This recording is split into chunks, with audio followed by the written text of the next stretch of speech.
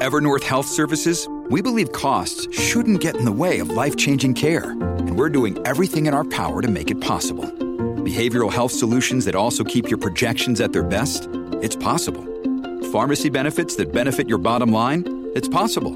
Complex specialty care that cares about your ROI? It's possible. Because we're already doing it. All while saving businesses billions. That's Wonder made possible. Learn more at evernorth.com/wonder. Another day is here, and you're ready for it. What to wear? Check. Breakfast, lunch, and dinner? Check. Planning for what's next and how to save for it? That's where Bank of America can help. For your financial to-dos, Bank of America has experts ready to help get you closer to your goals. Get started at one of our local financial centers or 24/7 in our mobile banking app. Find a location near you at bankofamerica.com/talktous. What would you like the power to do? Mobile banking requires downloading the app and is only available for select devices. Message and data rates may apply. Bank of America NA, member FDIC. You're listening to Impact Theory. Impact Theory. Impact Theory. Impact Theory. Impact, baby. Hey everybody, welcome to another very special edition of Impact Theory. I'm going to be answering your questions today. We're going to be talking all about one of my favorite topics in this world, how to overcome any obstacle. No matter what it is you're trying to do in your life, I promise you the ability to stay in a solution-oriented mindset and to go over, under, through, around, whatever the case may be, any obstacle, that is going to be the key to winning. So thank you guys so much for submitting your questions. I love that. I love seeing what you guys are curious about and being able to dive into it. So thank you for joining me. And without further ado, here we go with the first question. Hey Tom, my name is Victor. I've worked in online advertising my entire career. I'm 36. I've been wanting to learn how to code for the last, I would say, 10 years at least.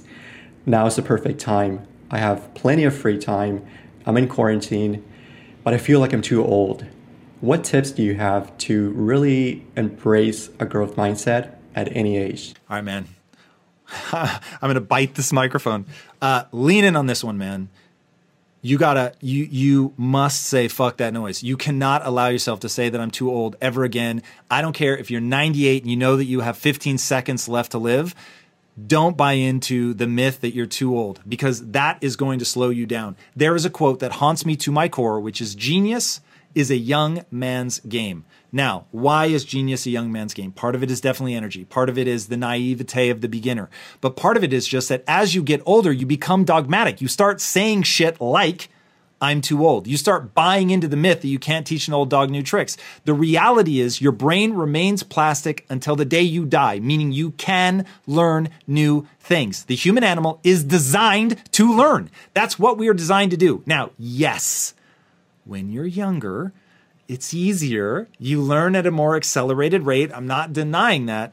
But if you lose sight of the fact that you really can learn at any age, and by the way, as you get older, you have wisdom, you have better tools for learning. So there's an efficiency to learning that is not present when you're young in terms of tools and tactics that you definitely have when you're older. And so you also have more will, more drive, more reason. And so if you can manage your energy on both a psychological level, because your psychology is going to have a huge influence over the neurochemistry that you pump. So if you've ever put on a good song and that energy fills you up, you realize just how much that's pure psychology, baby. That song got you hyped, you secreted dopamine, and now you felt more alive. The problem is, as you get older, you try things, you find the things that work, and the world of things that the young people are trying, which is why they don't know what the fuck is going to work. So they're trying everything.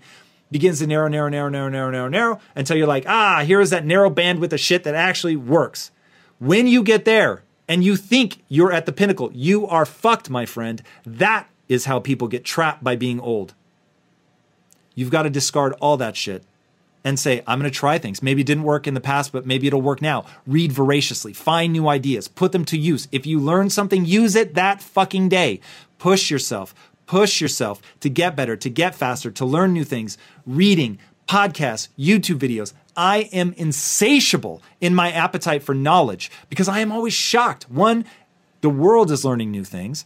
And two, I'm discovering new things that interact with my wiring, right? We all have about 50% hard wiring, so we are not blank slates. So it's interacting with the unique way that I think about things, but it's also interacting with the things that I've learned, the current climate of what's happening and all that. But if you're not taking in new ideas, then you can't get new ideas out. So I used to have this formula that hung over my desk and it said, ideas in equal ideas out. You've got to voraciously get those ideas in. So fuck that noise about being too old. That is a self-defeating way to think about it. Never, ever repeat disempowering shit like I'm too old ever again. And then go out there, learn to fucking code, become the greatest coder that ever lived. You're 98, you got a long ass beard, and you code better than anybody else, and God only knows what the language will be then, but you're gonna beat these young whippersnappers. And if you maintain that idea, my friend, you will stay mentally supple and you will dominate. Dominate, I say. So get after it. You can learn. Anybody can. All right, next up. Hey Tom, I'm Sam Montoya in Las Vegas, Nevada, and I recently started a coaching business. I'm using YouTube as my primary mode of content creation, but struggling with audience retention. How would you structure a video to keep user engagement as high as possible and motivate them to take action? I appreciate your time. All right, so this is wonderfully specific. So we can get into the YouTube algorithm. So this is one of the things that you really have to understand. So if you want to build a YouTube channel or be a social influencer, anything like that, a big part of the game is psychology of your audience. And a big part of the game is understanding the algorithm and what the algorithms push and promote. Because the last place you want to find yourself is having to buy your way to your audience. So you want to make sure that you're getting a lot of organic reach. And to get a lot of organic reach specifically on YouTube, as of the day this is being recorded, because this is always changing, some big things that you want to look at. So first and foremost, you have to get people to click on the video. So click-through rate is going to be huge. And by the way, to put this in context of overcoming any obstacle, I will say this, that when you break down an obstacle into its constituent parts and you recognize the truth of the situation, then you're going to be much more effective at being able to scale that obstacle however big it is. So the YouTube algorithm can seem very daunting. Building an account can seem very daunting. The thing that stopped me from being intimidated by it is that I knew that it follows certain rules. So humans have a certain level of predictability and algorithms have a certain level of predictability. And when you learn and understand that, then you can begin to do things. So like I said, the first thing that the first constituent part you have to break it down into is getting somebody to click on that video. So getting them to click on the video is entirely a function of the thumbnail and the headline. So when you're thinking about your click-through rate is a function not of the content at all. Has literally nothing to do with the content whatsoever. Your content could be the greatest piece of content ever made, and you could have the world's worst click-through rate because the click-through rate is entirely about the thumbnail and the headline. Now, where the two meet is that if you create a thumbnail and headline that is designed above all else to maximize click-through rate, you can get yourself in trouble because you just end up creating clickbait. So we're all familiar with when somebody makes the world's most enticing and clickable headline and thumbnail, you click on it and then the video has nothing to do with it. So while the click itself wasn't tied to the content, when they get to the content, they're going to bounce out if it's not real. And that will actually create more problems for you. So it'd be a win on click-through rate and it'd be a total loss in terms of bounce rate, meaning people leaving immediately, or worse, they may begin downvoting your video. And also your channel is going to be rewarded or punished somewhat based on, there's many factors, but somewhat based on your average retention rate at 60 seconds. So a minute in, how many of the people that click through continue to watch your video? So you want a high click-through rate, try to keep it at 5% or higher. You want to keep your retention at 1 minute to 75%. That would be ideal. As you start slipping below 60, you're really going to see that the video starts, Google lets off the gas or YouTube lets off the gas. So it stops getting pushed and promoted as much as you would want it to be. So making sure that we keep that up high. Another thing to think about is view velocity, the number of your subscribers that watch your video within the first 48 hours. That matters. Now, there's a whole lot more. There's a much bigger universe, but that just gives you an illustration of you take this very big nebulous problem, the black box that is the YouTube algorithm, and you go out, you learn, you research, you try, you experiment, you take notes, you look at the data, you see what's working, what's not working. But to create those informed hypotheses about what is and isn't going to work, you need to go out and do a lot of research on the algorithm in this case, and then most importantly, to be trying things, right? Action cures all. So you want to make sure whatever you're learning, you're putting to immediate use.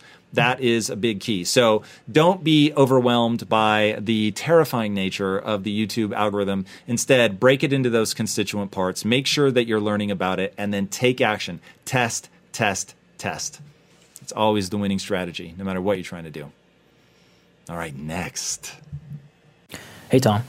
My name is Neri. I'm a 27-year-old music producer from Israel. I've been in Boston for the past 5 years for school, and I'm hoping to move to LA in the next few months. I've been struggling with stress my entire life, and I recently began suspecting that because I'm constantly in a fight-or-flight mode, every setback or even every opportunity that presents itself that's slightly out of my comfort zone creates this sort of CPU overload. Basically, I feel it makes me bad at adapting to life circumstances, and I really want to change that. So I've been practicing meditation, and I'm trying to make myself do hard things like the gym and the Wim Hof method. But I was wondering if you have any other suggestions on becoming more adaptable, especially in these very uncertain times, and as a young professional hoping to get into a very tough industry. Thank you. Yes. So I have two things for you. One is diet. Almost certainly we have some issues with diet in terms of if anxiety is getting provoked, if you feel like you're constantly in fight or flight mode and you're already meditating, you're already exercising, which would of course be my first go-tos. But if you're already doing that and you're still finding that you're having trouble, there's some biological things to get out of the way. Diet, vitamin D, making sure you're getting sun exposure. I know people think this is stupid, but I'm telling you, this is so overlooked. K2, magnesium, like there are some real things you need to think about there on that channel. Now, I'll set that aside because that's a whole health theory episode. On the other side of things, how you frame these opportunities, which you will see I use that word very intentionally, how you frame these opportunities is going to determine how you react to it at a physiological level. Okay, your thoughts, great Shakespeare quote, there's nothing either good or bad, but thinking makes it so. So trying these things that are way out of your comfort zone and failing isn't bad. You feeling like failing makes you a loser or that you're never going to get these opportunities again or whatever it is that you think about it, that's the thing that makes it bad. So if you reframe it and say, I move towards what scares me, man, that's part of my identity because I know I'm going to grow. And quite frankly, because I insist that I not be weak. I insist that I not be emotionally weak or that I allow myself to back down from a challenge. Okay, it doesn't mean that I don't feel fear. I do feel fear.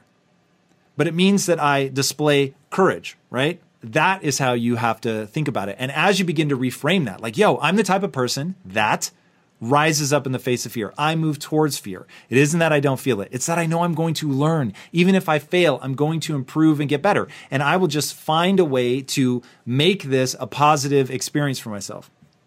And when you begin to reframe things like that, when you begin to change your self-narrative, then you begin to have a very different emotional reaction to this thing. But you have to take control of that self-narrative. You have to take control of your framing, how you think about this thing. What does it mean? What does success mean here? What does failure mean here? Everything's like reading a book. I'm going to learn something from this shit. I'm going to do something. And if I fail, I'm going to get a ton of information. I'm going to get better. Right? And if you know about yourself that you're going to show up and you're going to improve, then there should be no fear of failure. It doesn't mean it's your desired outcome. It just means you're not afraid of it because you're going to get better. So don't view yourself through the lens of a moment. View yourself through the lens of a lifetime. So I always see myself in 3, 5, or even 10-year chunks. Because when I look at any one moment and I'm embarrassed, I look stupid, I don't feel like I'm delivering value, whatever the thing is that's making me feel badly about myself in that moment, I think, okay, sure, but I'm learning something from this. Because by the way, it really may be true. I really may have embarrassed myself. I really may be underperforming at that moment.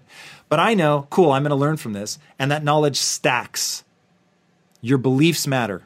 And I have a belief, based on reality, by the way, that knowledge stacks. So as I go out and fail, try things, learn, grow, I'm actually able to stack that knowledge and information because it all has utility. I'm improving my skill set, and now I'm able to do bigger and better things the next time. So none of these are make or break, man. Go try them and see yourself only as the learner. I'm saying yes to this, A, because I have a self-narrative that says that I move towards fear. And then on top of that, I know I'm the learner. I'm going to learn something from this either way. And that's it. Hello, my name is Aya Rege and I'm a violinist and a teacher.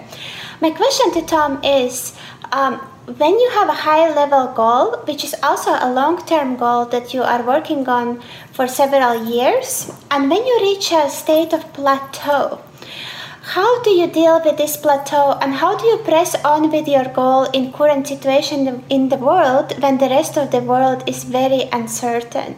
So how do you press on with your goal during this time and when you have reached your plateau? Thank you. All right. So there is a metric shit ton of uncertainty right now. There's no two ways about that. But you get to control how you spend your time. So when you think about making the most of this time, if you allow yourself to get overwhelmed by the uncertainty, then you're going to be paralyzed and you're not going to make good use of this time. Versus if you know what you want to be accomplishing, you know exactly what your goal is. You know, hey, 6 months from now, I want to be doing this. A year from now, I want to be doing this, whatever. You can't control what happens to the world. So literally shut that out of your mind. Build the skill set that you want to build that allows you to do the things you want to do at the end of 6 months, a year, 18 months, 2 years, whatever that is, however far out that you're looking. Skills have utility. Decide what that skill set is. And now we're going to spend the time building that, because that is something that we can control. We can go in and we can get good at that thing. Now, when you're in the process of getting good, hitting plateaus is absolutely unavoidable.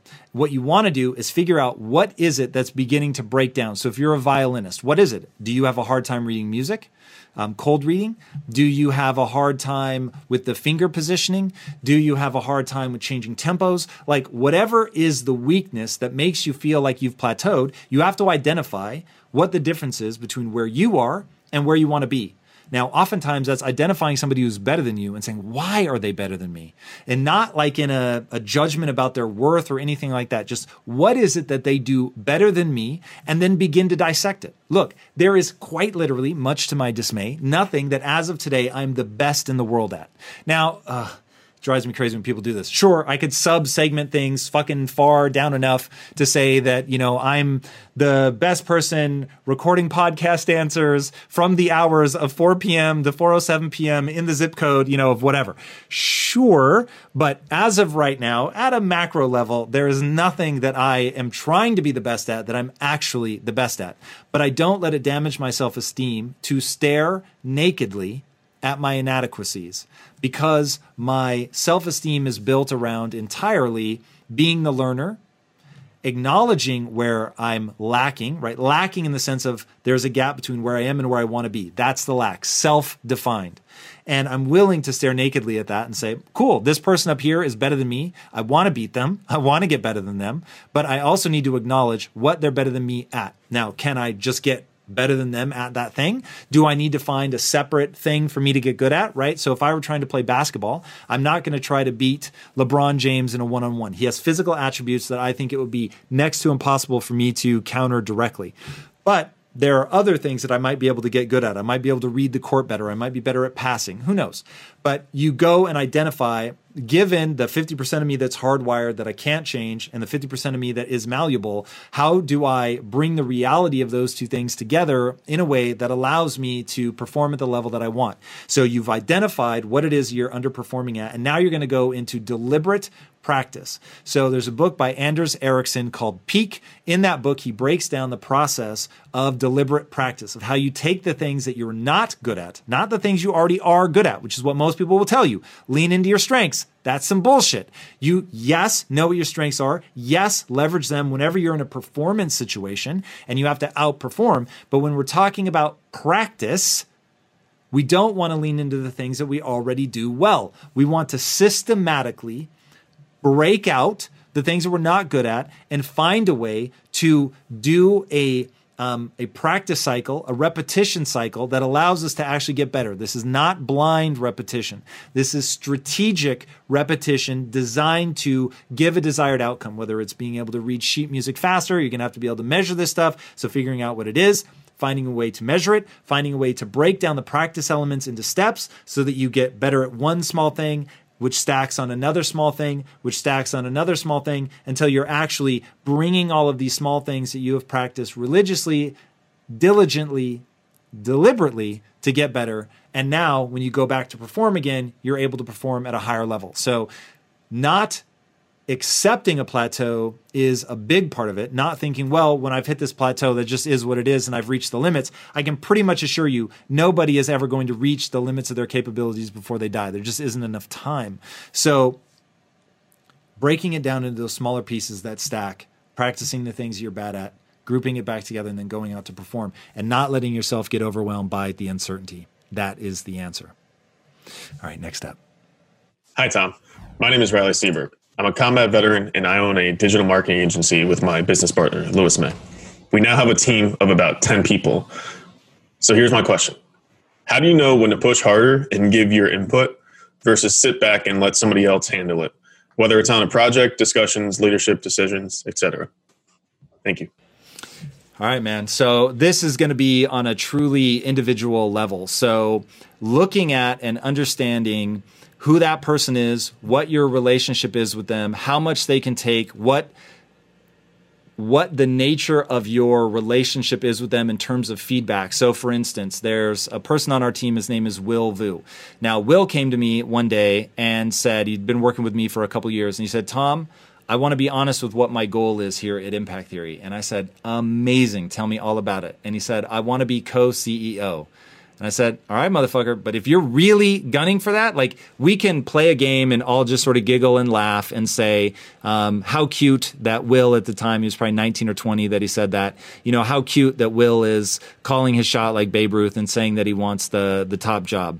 Or I can take that really seriously. And now we can talk about what would it really take to get to that point. And if you're giving me permission, which is something that I'll do a lot with people, is you tell me, you know, how hard basically you want to be pushed, because I'm happy to, like, if you want to know what it takes to get to your goal, right? Everything is an echo of your goal. He gave me his goal. And I said, cool, if that's really how you want me to treat you, like I'm grooming you to be the co-CEO, it's going to be fucking hard. And we just had a call like yesterday or the day before where he brought something up. He said something that I would have let slide in virtually anybody else. And I stopped him in the middle of that. I told him why it didn't make sense. He pushed back. I started escalating. It got to the point where I was like, look, if you really want to be the CEO, you've got to think in a way that is always solution oriented. You cannot be pushing off something, making it somebody else's problem, or saying that that's too big and that you're not going to be able to overcome that. And so you just sort of move on without thinking about it. I'm like, you are literally poisoning the rest of this team because subliminally you've told them that this can't be done. And so going through that, I would not have done that with other people. I wouldn't have gone that hard. I might have suggested, hey, there's a better way to frame this or whatever. But with Will, because he has specifically asked me to actually help him develop the skill set that he will need to be the CEO, that I treat him differently than I might treat somebody else. Now, everybody in the organization, we have a total transparency culture, but you have to earn your way into that. So one, you're only as good as what you write down. So we have published what our culture is. So we have a culture document. It tells you exactly what a principles culture is. It tells you what we mean by transparency. It tells you that we expect people to own it, meaning your opinion, speak up, or get out. And so we hold everybody to that standard. And so there is a lot of open discussion. Now, we can do that because everybody who's here knew that before they came on, and they've bought into that culture, and they see the benefits of that culture. And so by communicating what that is, laying the ground rules, having, you know, rules of engagement, which I'm sure as a military person you're intimately familiar with, once you have those rules of engagement, then it's like, hey, this is how we agreed we were going to deal with each other. You agreed you wanted to be pushed this way. And that to me is very important. Now, one thing that I will throw in there is be careful who you hire. Some people just are not going to have the makeup for that. I won't even say it's good or bad. I'm just saying they approach the world in a very different way. They want their feedback in a very different way. They may not want to be pushed like you want to push them. And so you have to know going in whether somebody is going to be a cultural fit. I think it's as important to judge a cultural fit as it is to judge a skill set fit. So if you get all of those, rules of engagement, a good cultural fit, you've written down the culture, you've discussed it, you have buy-in and permission from the person. Now you can be very open and back and forth. And then if you really want to bring it home, you're going to make sure that you're as receptive to that kind of feedback as you would expect them to be. So if you lead by example and you're showing people what it means to take criticism, to be pushed, to want to know where you're weak, and then to work to get better at that. When people see that, man, and then you come to them and say, hey, of course, in a compassionate way, but never sacrificing clarity for kindness. But you tell them, hey, here's, where I think you are lacking. Here's what I think that you should do to improve that. People know the sincerity of it because they've been on the other side and told you where they think you're weak and how they think you can improve. And if you took that on well and actually did something about it and actually got better and that we're all reaping results because of that improvement, now people are really going to be open to it because you've set the tone. And that is certainly how I do it. All right? That's it. Everybody, thank you again so much for submitting your questions.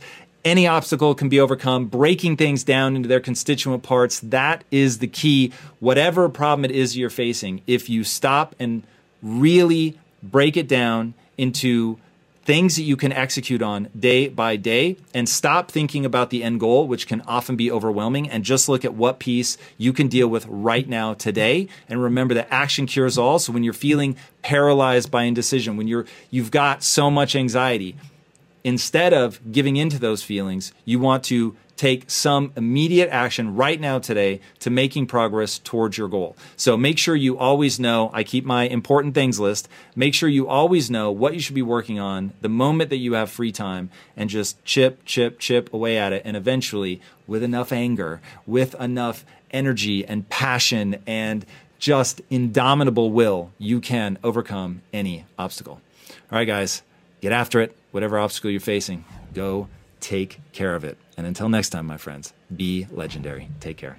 Hey everybody, thank you so much for listening. And if this content is delivering value to you, please go to iTunes, go to Stitcher, rate and review us. That helps us build this community. And that is what we are all about right now. Building this community as big as we can to help as many people as we can, deliver as much value as possible. And you guys rating and reviewing really helps with that. All right, guys, thank you again so much. And until next time, my friends, be legendary. Take care.